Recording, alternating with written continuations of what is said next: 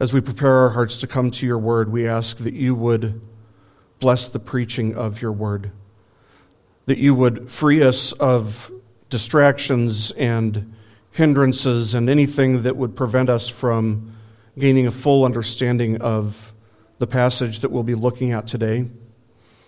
But Lord, we come to you as hungry sinners who are asking to be fed.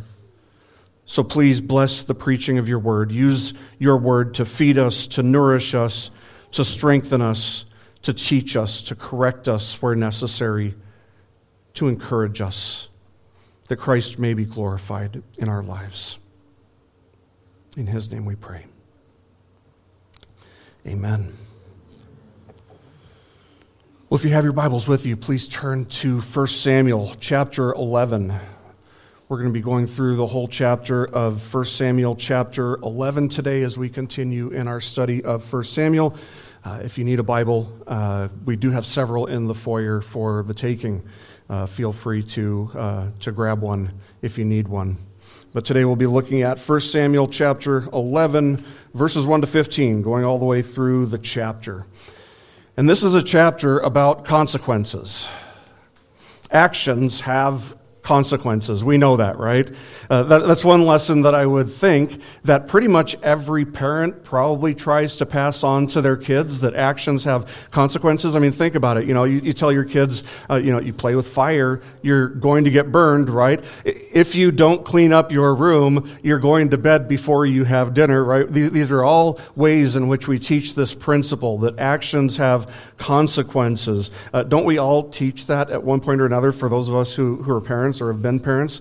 For those of us who are adults, we probably remember our parents teaching us those same things. And you know what? I bet our grandparents taught our parents that very same principle. It's an everlasting principle that actions have consequences. Some of us, speaking for myself, I guess, have to learn that principle the hard way, but the principle is nevertheless true. Actions have consequences. Israel was warned that if they exchanged God, if they traded God for a mortal king, if they wanted to be ruled over by a mortal king so that they could be like the nations around them, it would mean that they were rejecting God. Actions have consequences. And I hope that it would go without saying that rejecting God has some really serious consequences. So what were some of the consequences that Israel would face for their having rejected God? Well, for starters, Samuel warned the elders of Israel, if you remember, back in chapter 8, that if they traded God in for a mortal man to be their king, that king would take their sons, he would come in and take their daughters, he would take their servants, he would take their livestock, he'd take everything from them for his own purposes, because that's what sin does. It takes and takes and takes from us. But Israel as a nation has now rejected God in our text. And so the question is, what are the consequences when a nation rejects God? Well, Romans 1 actually tells us exactly what happens. It summarizes it very succinctly. Chapter 1, verse 18 of Romans tells us that what starts with the suppression of truth about God leads to darkened hearts. It leads to foolish thinking, futile speculations, according to verses 21 and 22. Verse 23 of Romans 1 tells us that the next step is idolatry. Of course, that takes on all kinds of appearances, forms. It looks like all sorts of things. Anything in the world can be an idol. Anything that we prioritize over God can be an idol. And we've actually seen a lot of idolatry in our study of 1 Samuel so far, haven't we? But throughout our study, we've seen Israel idolize the Ark of the Covenant, the Ark of Yahweh, thinking that it would grant them victory on the battlefield instead of going to God and trusting in Him to grant them victory. We've seen them idolize their king, the desire for a king, political idolatry. Romans 1:23 says that those whose minds have been darkened and who have become foolish exchanged the glory of the incorruptible God for an image in the form of corruptible man and of birds and four-footed animals and crawling creatures. I hope you can see how Israel has done this. They have exchanged the incorruptible, glorious, and almighty God for a corruptible, sinful, not to mention cowardly king named Saul. If only the consequences of this action, that being the rejection of God as a nation, if only those consequences stopped there. But they don't. Romans chapter 1, verses 24 to 27 go on to explain that there is a rapid descent into immorality. We really descend into moral chaos from that point, which is exactly what you'd expect from those whose foolish minds have been darkened. It tells us that God then gives them over to the lusts of their hearts, to impurity, to sexual impurity specifically. Paul tells us that these kinds of things are degrading passions that God gives them up or gives them over to. What's a degrading passion? It's having a desire that makes it's kind of like its own punishment. It's a passion that degrades, that leads a person into a desire that is shameful, that is debased, and they start craving and desiring worse and worse things. More immoral and more immoral things.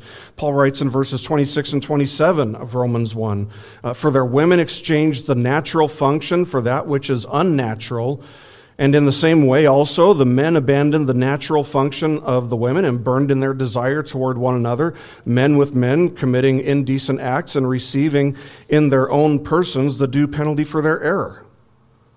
Now, don't get me wrong, civilizations have always practiced sexual immorality. But in a society that has not completely abandoned every natural sense of what is right and good, sexual immorality is never viewed in a healthy society as something that is normal. Rather, it's recognized as abnormal. It's recognized as being shameful, deviant, destructive, both to the individual and to society as a whole. But one of the consequences of rejecting God is a breaking down of societal morality. But Romans 1 makes it clear that societal norms become very twisted once a nation rejects God and has been handed over to these debased passions. Paul notes that the next step is being handed over to a depraved mind, which is just where you reach a moral freefall. He writes in verses 28 to 32, "And just as they did not see fit to acknowledge God any longer, God gave them over to a depraved mind to do those things which are not proper, being filled with all unrighteousness, wickedness, greed, evil, full of envy, murder, strife, deceit, malice. They are gossips, slanderers, haters of God, insolent, arrogant, boastful, inventors of evil, disobedient to parents, without understanding, untrustworthy, unloving, unmerciful, and although they know the ordinance of God, that those who practice such things are worthy of death, they not only do the same, but also give hearty approval to those who practice them." You can't imagine anything worse than that, is the point. Those of you who were here in 2015, I think there are a few of you left who were here in 2015, you may remember that at the end of June, I warned our congregation that this was actually the road that our country is on. And if you look at our country between 2015, June of 2015, and today, this is exactly what you see. When you read this passage in Romans 1, if you didn't know better, you'd think that it was actually talking about us. But no, today we're talking about Israel. We're talking about the consequences of their actions that we've seen here in Romans 1, how this really starts, and how they as a nation rejected and exchanged God, and what some of the consequences of that will be. So today we're going to see that there were some immediate consequences for having rejected him. It should have been, in normal conditions, it should have been a time of unity in Israel. It should have been a time of celebration in Israel. After all, Saul has just been appointed as Israel's king. But we saw at the end of chapter 10 that all was not quite well in Israel. there were some people that didn't have any confidence in Saul. Verse 27 told us this. It said, "But certain worthless men, or sons of Belial," depending on your translation, "said, 'How can this one, Saul, deliver us?' And they despised him and did not bring him any present, but he kept silent." I think it's interesting that the political dissidents, I think that's what you call them, right? The political dissidents in Israel were referred to as worthless men. Sons of Belial. These are sons of the devil. And if you understood the point that I tried to make as we looked at chapter 10, that no matter who rules on the throne, no matter who reigns over a nation, God is ultimately the one who is the sovereign king, who is working out all things according to his purposes. If you understood that much, you hopefully understood that if God is the one who appoints governments and kings, and he does, and if God is using our circumstances to grow us and to sanctify us, and he is, then we can be content regardless of who is on the throne, or in our country we'd say in the Oval Office. But these worthless men were not trusting God, and for that reason they didn't honor their king. Now, just a quick reminder for us before we get started here, that Christians are instructed to honor everyone, to give honor to whom honor is due. That's not just a New Testament principle. It's actually explicitly in the New Testament, but it's also a principle that we find throughout the Scriptures, both in the Old Testament and in the New Testament, that God's people should be a people who honor other people. A nation that's divided like Israel was at this point was clearly very vulnerable. But God would use an attack on Israel to unite them and to remind them that he alone can deliver them. The point of the passage that we come to today is that when a nation rejects God, we should expect that God's people will be troubled by those who hate them. And when we are, we must know that Christ is the King who will save us. So following his appointment as king and the coronation that ensued, Saul, interestingly, went back to his home in Gibeah, where he tried to keep living the same kind of life he had always lived, apparently. But it wasn't long before he was needed, because it wouldn't be long before trouble in the land would arise. So let's start by looking at verses 1 to 3 of 1 Samuel chapter 11. It says, "Now Nahash the Ammonite came up and besieged Jabesh-Gilead. And all the men of Jabesh said to Nahash, 'Make a covenant with us, and we will serve you.' But Nahash the Ammonite said to them, 'I will make it with you on this condition, that I will gouge out the right eye of every one of you. Thus I will make it a reproach on all Israel.' The elders of Jabesh said to him, 'Let us alone for 7 days, that we may send messengers throughout the territory of Israel. Then if there is no one to deliver us, we will come out to you.'" So trouble starts pretty quick. It starts for Israel when an Ammonite king decides to invade and besiege a region called Jabesh-Gilead. Ancient historians tell us that Nahash was a king who had conquered and made those he conquered his slaves. And the people here we see are terrified, and so their response to King Nahash besieging them is to just fold. They fold like a wet towel. They ask for a covenant, an agreement, a promise to be established between them and King Nahash. They say, "Make a covenant with us, and we will serve you," they say. See, they're trying to avoid being taken as slaves, but they don't want to avoid being taken as slaves by going to war against Nahash. They're pretty sure, apparently, that they would just get slaughtered. And so they try to negotiate a deal with him. Why are they so scared of this king? There are actually ancient texts that tell us that Nahash had been enslaving the tribes of Gad and Reuben. And upon taking those people as slaves, Nahash would remove the right eye of each of them. And Josephus, the ancient historian, noted in his writings that ancient warriors would go into battle with their shields all interlocked so that the left eye was covered by the shield and their right eye was what they would use to navigate against their enemies, to advance against their enemies. So by taking the right eye, they would not be able to go to battle as a unified army, but they'd still be able to serve King Nahash as slaves. Now, if King Nahash had successfully taken this region of Israel, which was to the east of the Jordan River, all the other tribes would have been that much more vulnerable. There would have been a brand new, huge, gaping vulnerability in the land of Israel. So this was actually a very strategic attack on Nahash's part, which, if successful, would have just caused a collapse of all of Israel, would have created opportunities for all of Israel to be invaded again in the future. In the next chapter, we read something interesting. We'll read Samuel say this in chapter 12, verse 12. He says, "When you saw that Nahash, the king of the sons of Ammon, came against you, you said to me, 'No, but a king shall reign over us, although the Lord your God was your king.'" Interesting. So what that indicates is that Nahash is the king who is responsible for instilling so much fear in the Israelites that they turned their hearts away from God and desired to replace God with a mortal earthly king. Maybe the perception on Nahash's part was, Israel doesn't have a king, so I'm just going to go in there and I'm going to make them my servants since they don't have at least a visible king. We know.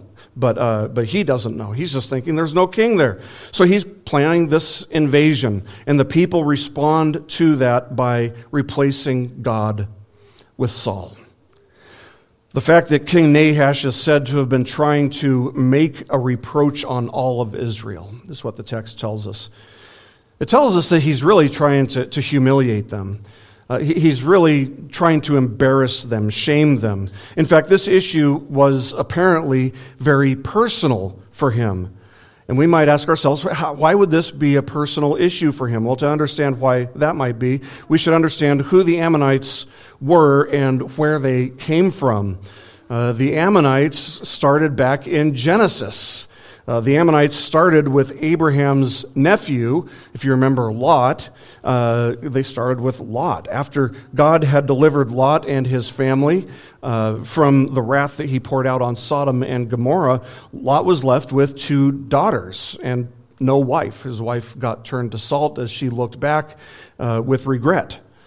So one day, Lot's daughters got this great idea, this crazy idea, as they're out hiding from the people in the land. They're out hiding, and they get this idea that, well, their purpose in life is to bear children, and the only man around is their father, and so they decide to have their father's children. And so they get their dad, they get Lot drunk with wine, and they get themselves pregnant with his children. So we read this in Genesis 19:38.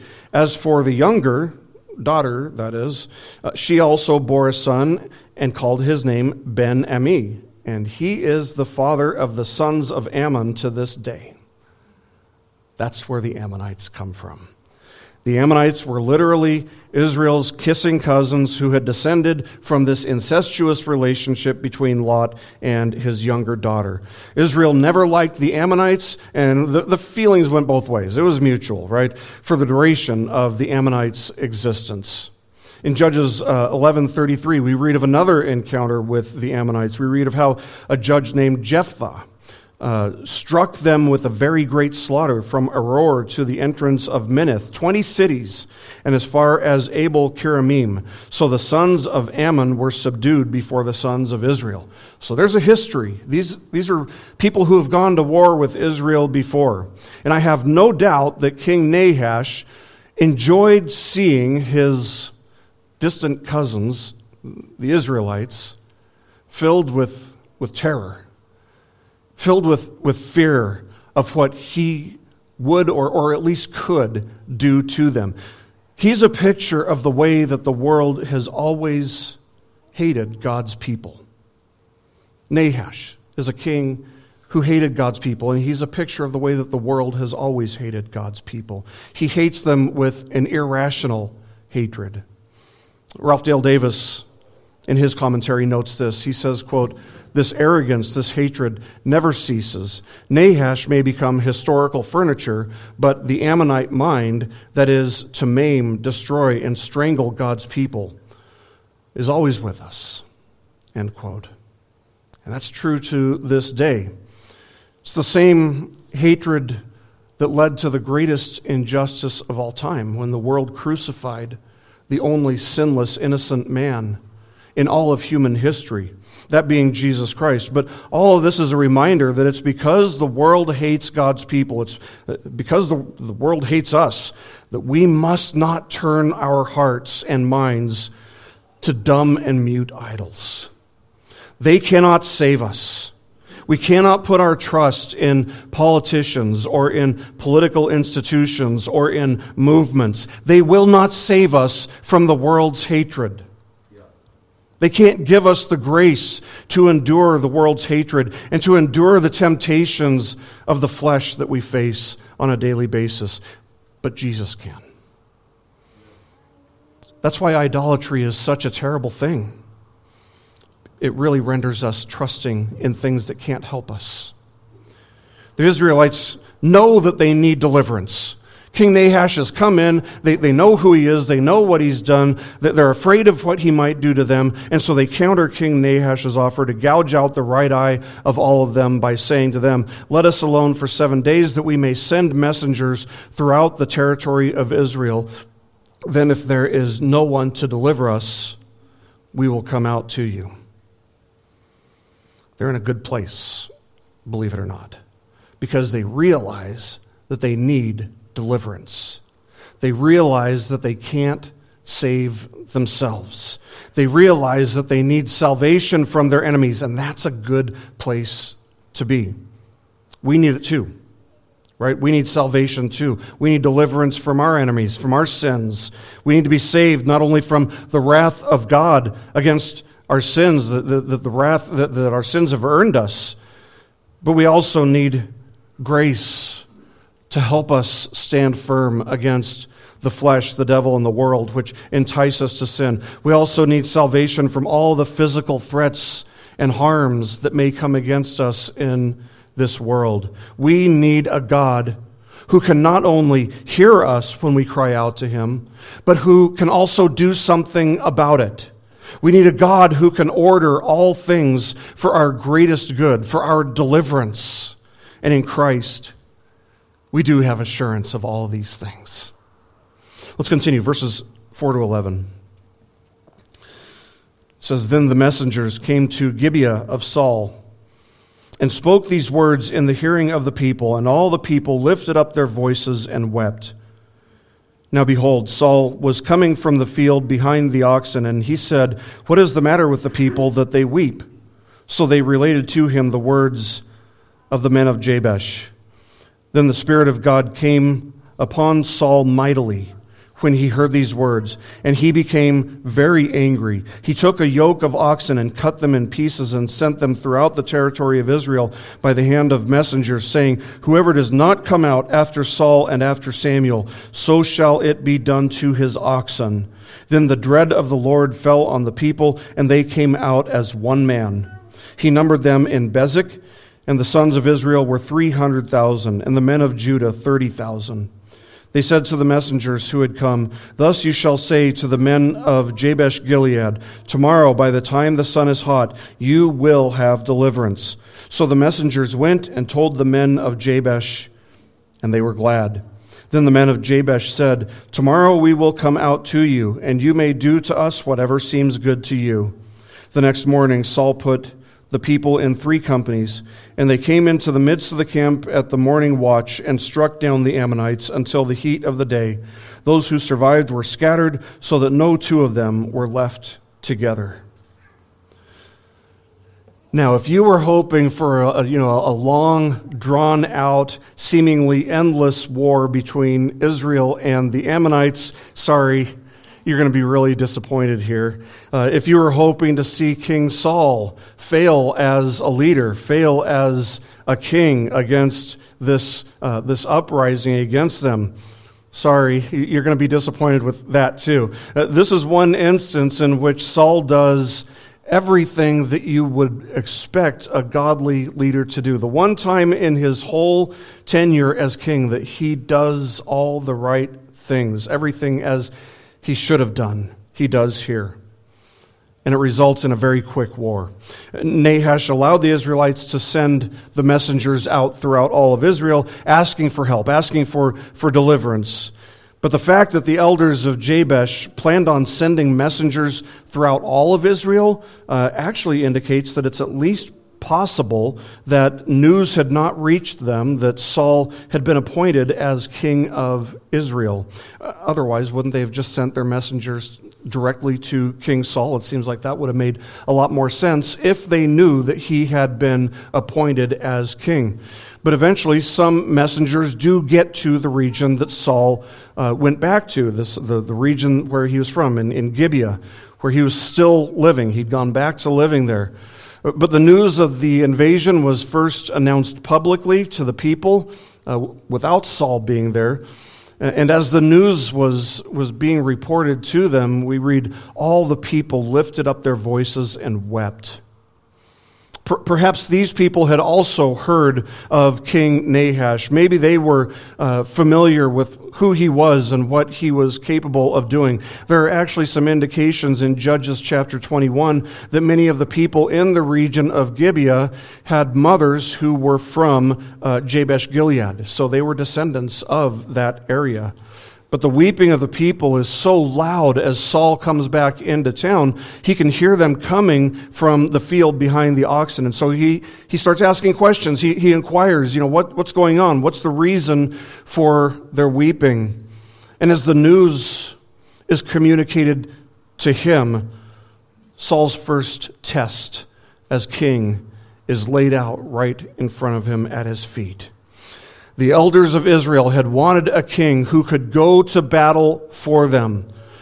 And the time to take up arms and go to war is apparently here. Leading the charge into war was going to be Saul's duty as their king. And as far as we know, this is his first time doing any of this stuff. But all eyes, you have to imagine, are on him as the news is communicated to him. And maybe the people are weeping in part because they were like the people we read about at the end of chapter 10 who were asking, how can this one deliver us? Maybe they were weeping because they're thinking, oh no, Saul has no experience. He can't do this. He can't go up against this king. Maybe that's why they're weeping. Maybe that's what's going on here. But the people who are wondering, how can this one deliver us? Well, they're about to get their answer. If you're wondering if God would help Israel even after Israel turned their back on God, even after they replaced God with a king who was just a man, the answer is yes. Yes, God still came to their help. We're told that upon hearing the news of what had happened, the Spirit of God came upon Saul mightily, and he became very angry. Notice that those two things run together. Now, this is the second time now that the Spirit of God has come upon Saul. We saw that he did it that it happened once in chapter 10, but we should note that moving forward, because when we see that this has happened twice now, that the Spirit of God has come upon Saul twice now, it shows us without any doubt, it reveals without any question that God gave Saul every reason imaginable, every reason he could possibly ask for, every opportunity to serve God's people in God's strength, to see and to learn the importance of serving them in God's strength rather than in his own. That's the lesson that Saul should have learned from these two occasions when the Spirit of God came upon Saul. Several times in the book of Judges, we read about the same thing happening with judges, right? The Spirit of God descending on one of the judges, and the judges would rise up and lead Israel to victory over those who had been oppressing them. Well, here we're seeing the same thing happen. The Spirit of God, just like the Spirit of God came upon the judges, now the Spirit of God is coming upon their king, King Saul. But let me just quickly note that this is a reminder that it is God's hand that's behind every victory that we as His people experience. Let me say that again. It's a reminder that God's hand is behind every victory that we as His people experience. And that's something that should humble us, just like it's something that should have humbled King Saul. It should lead us to a deeper trust, a deeper dependence on God when we understand that. And to know that He even uses our failures to grow us in Christ-likeness gives us just an extra boost of confidence that God is sovereign and nothing is going to thwart His plans and His promises. One of those promises being, He's going to conform us to the image of Christ. He's using all things to conform us to Christ's image. He can make that promise because He can fulfill that promise. But in the end, that's not the effect that it would have on King Saul. For now, however, he would nevertheless serve God's people in God's strength, which is the way that you would want to see a king serving. As the Spirit of God comes upon Saul, comes upon him mightily, we also read that he gets very angry at the same time. Now, some people do have a tough time with that. They have a tough time with Christians or God's people being angry people. But there is such a thing as being Christ-like, as being godly, and being angry. There is such a thing. It is possible for Christians to be angry. We call it righteous anger. Now, we can be certain that anger isn't necessarily itself sinful because sometimes the Scriptures tell us that God is angry. And He's perfectly righteous in all of His ways, but yet He's angry toward unrighteousness. So if God can become angry, then anger in and of itself isn't necessarily sinful. Yes, God is love, but God can also be angry. In fact, I would argue that love actually sometimes requires anger, because when the object of our love is either defiled or threatened or slandered, or what have you, that's something that should provoke us to anger. And so with that said, righteous anger is fueled by a concern for the things of God, not with the things of self. Righteous anger deals with God's holiness, preserving the holiness of His name, the holiness of His word, those types of things, whereas unjust anger is me being offended about something or me not liking something and feeling angry about that just because it offends me personally. But we should also note that righteous anger doesn't sin. Righteous anger doesn't sin. The moment anger crosses that line, the moment anger provokes us to sin, causes us to sin, leads us to sin, that anger is no longer righteous anger. We've crossed the line, right? Paul says, be angry and yet do not sin. Do not let the sun go down on your anger. That's from Ephesians 4:26. And so with this in mind, we should be very careful when we are provoked to righteous anger. Proverbs 29:22 says, an angry man stirs up strife, and a hot-tempered man abounds in transgression. Well, that should never be said of us. Although it should also be said of us that we get angry sometimes when God's name is defiled or slandered. So how do we find that balance? Well, part of the fruit of the Spirit is self-control. So we make sure that in our anger we do not sin. It should never be said of us that we're that kind of people that get angry and sin if we've actually been set free from sin's power over us. And when that can be said of us, we should be quick to repent and to receive God's grace, to be forgiven for it. But that wasn't the case with Saul here. Saul's anger is righteous. Saul's anger is, in fact, I would argue, a reflection of God's anger. It's a reflection of God's anger when God's people are assailed, which is what's happening here. But Saul treads wisely, for once. He doesn't always tread wisely, but he does here. He breaks the yoke of an oxen into pieces, and he sends the pieces throughout all of Israel with a very simple warning. Whoever does not come out after Saul and after Samuel, so shall it be done to his oxen. So this is a call to all of Israel to take up arms and to come out after Saul and Samuel to go to war. But by the way, notice that Saul said, whoever does not come out after Saul and after Samuel, which I think is interesting. So Saul doesn't want to do this alone. He wants Samuel there with him. Again, that's a good thing. Samuel's the spiritual leader of the country. You want him there. But it's just interesting to me that Saul includes Samuel as those who will be on the front lines of this conflict.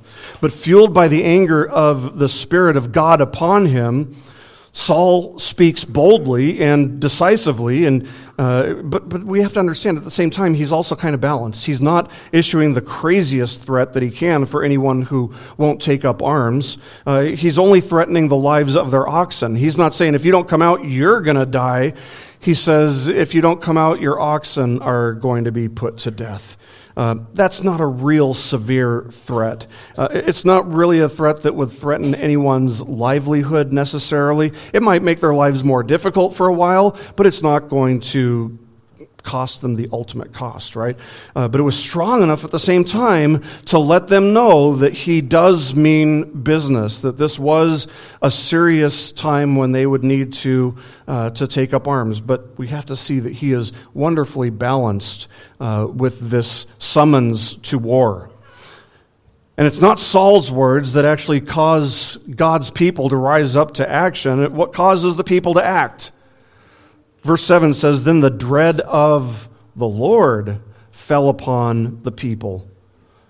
It's because God is the one who prodded them and provoked them that they went into action. God is the one who leads his people to obey. God is the one who grants repentance. But he often uses his messengers in such a way that they're a tool in his hand meant to lead his people.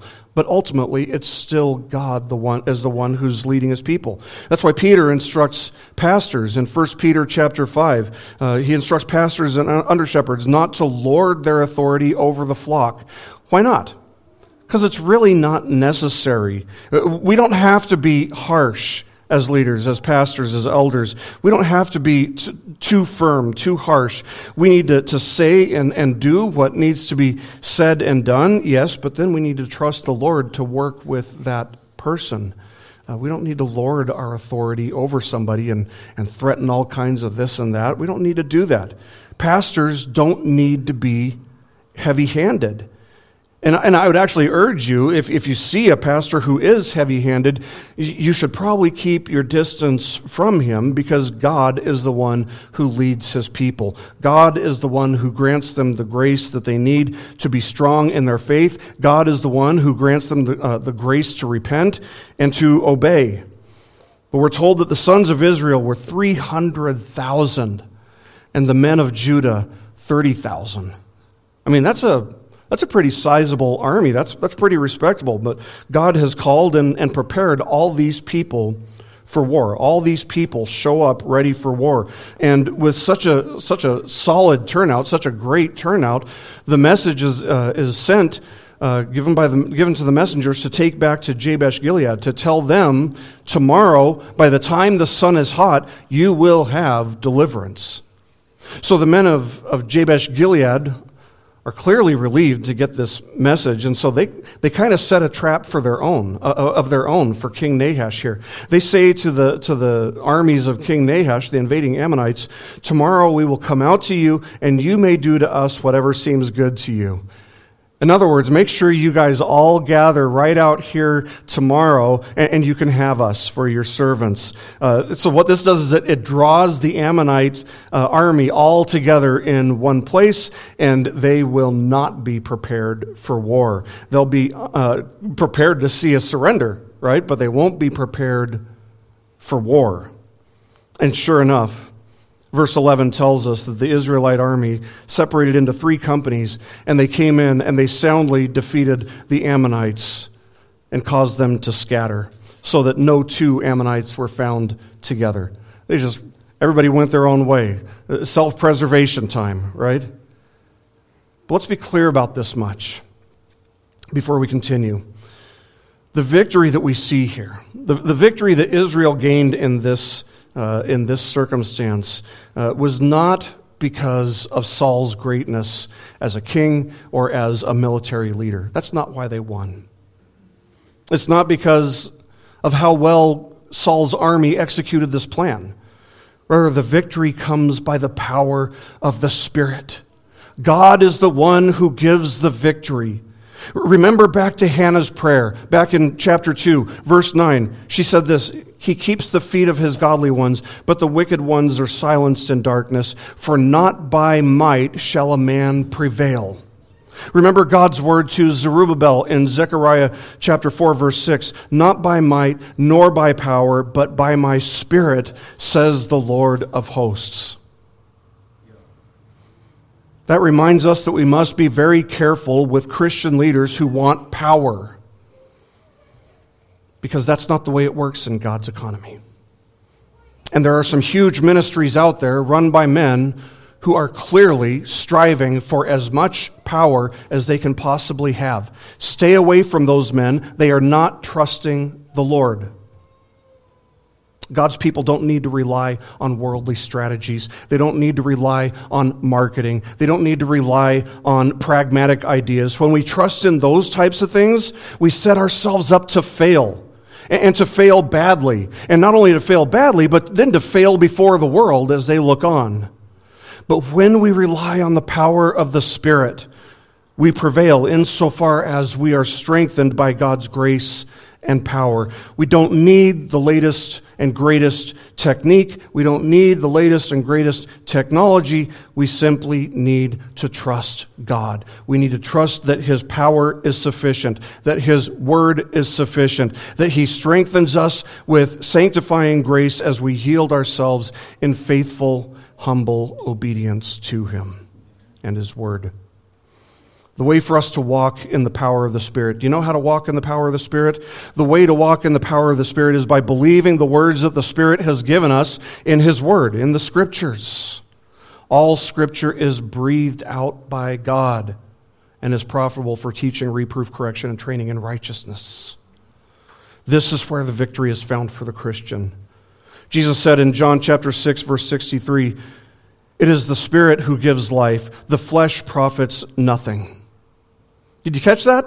The flesh profits nothing. So anything that we're trying to do that looks exactly like what the world is trying to do is going to profit us nothing.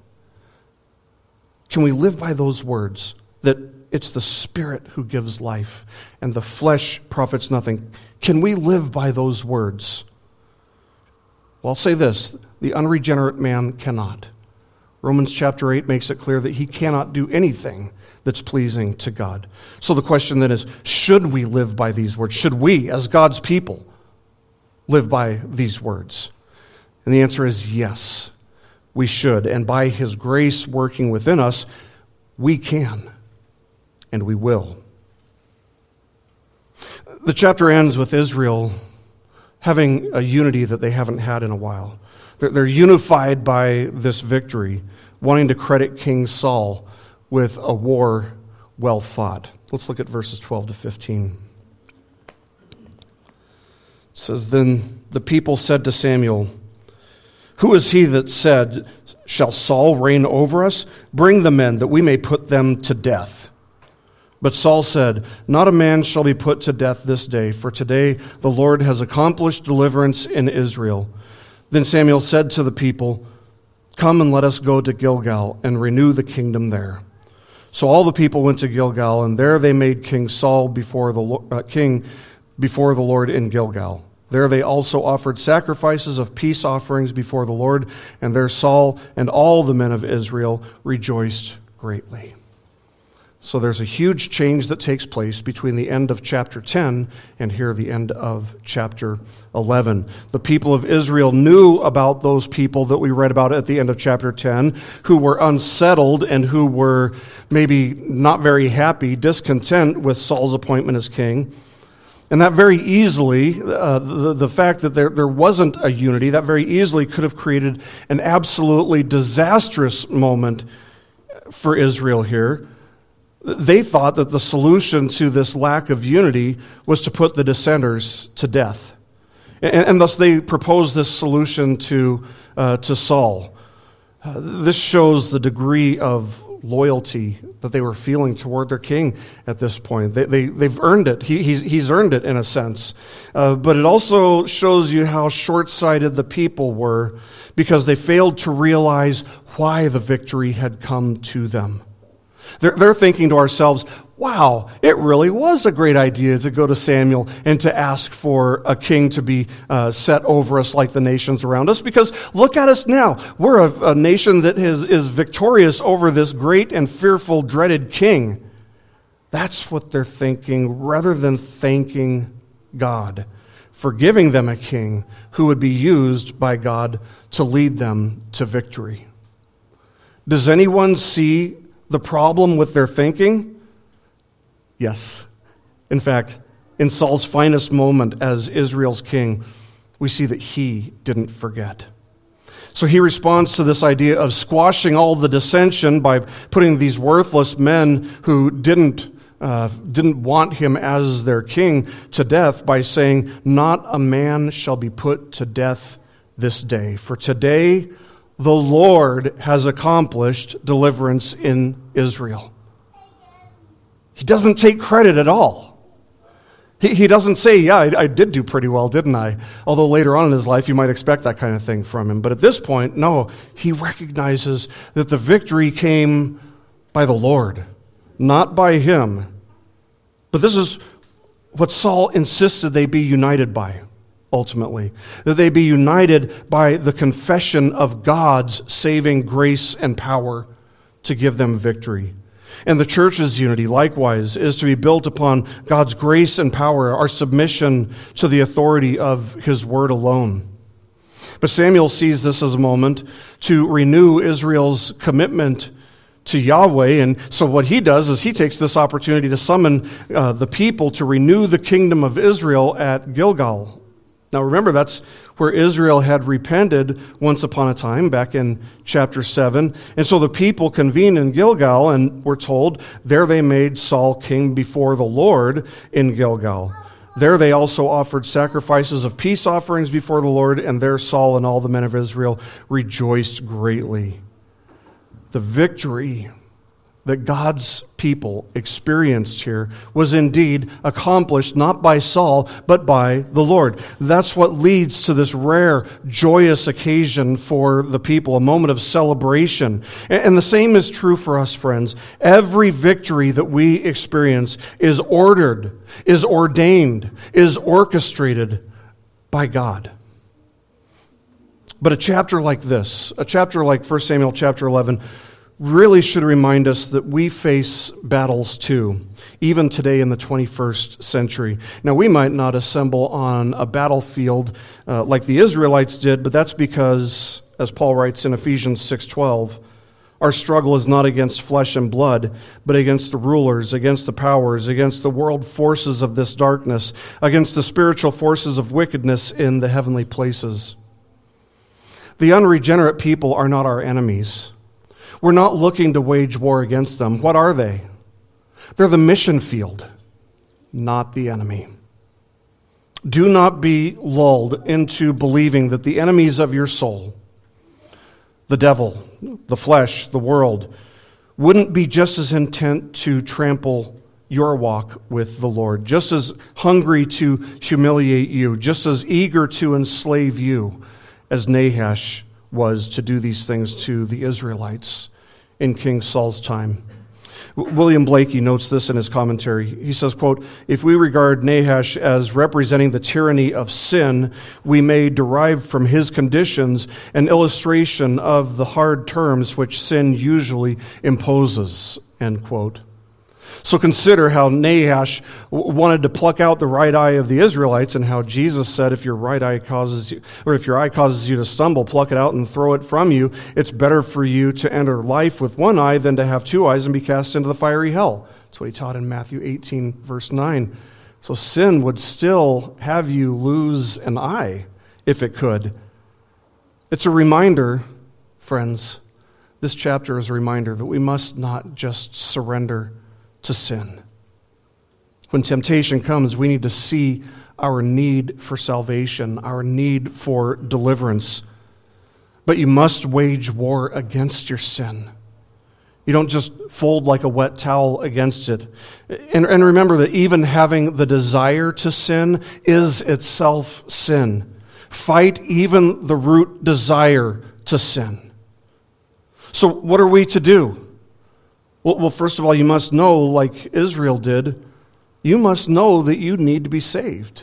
You must know that you need to be delivered, just like the Israelites sent messengers out asking to be saved from certain defeat.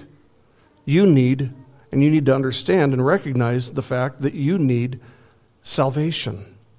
You need to be forgiven, because that's where the real battle begins. Salvation, forgiveness from the penalty of sin is found by believing in the King of Kings, the Lord Jesus Christ.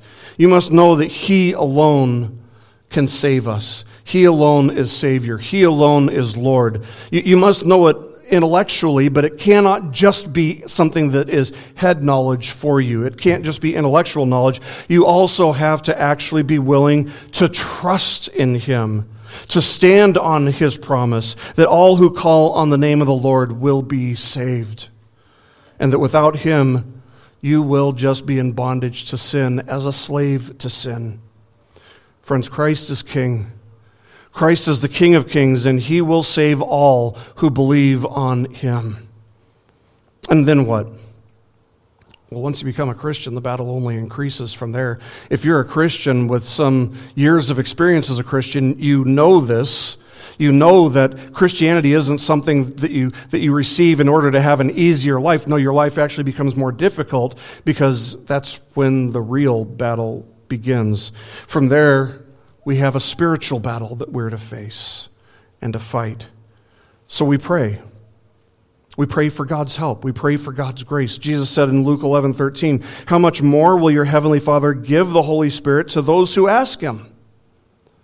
So pray for the Lord to deliver you. Pray for salvation. Pray that the Spirit would not only wean you from your sin. I actually don't like that word wean. It's too kind. It's too gradual. No, pray that He would break you from your sin. Pray that He would cause you to hate the things that wage war against your soul. You must see sin as your mortal enemy. If you don't see sin as your mortal enemy, you will, the only alternative, be at peace with your sin. If you don't see it as your mortal enemy, you won't go to war with it. Friends, the church in our day and age, by and large, fails to understand that we are in this spiritual battle. And the reason that so many Christians are so worldly is because they don't hate sin. And because they don't hate sin, they don't see the danger that sin actually poses directly to them.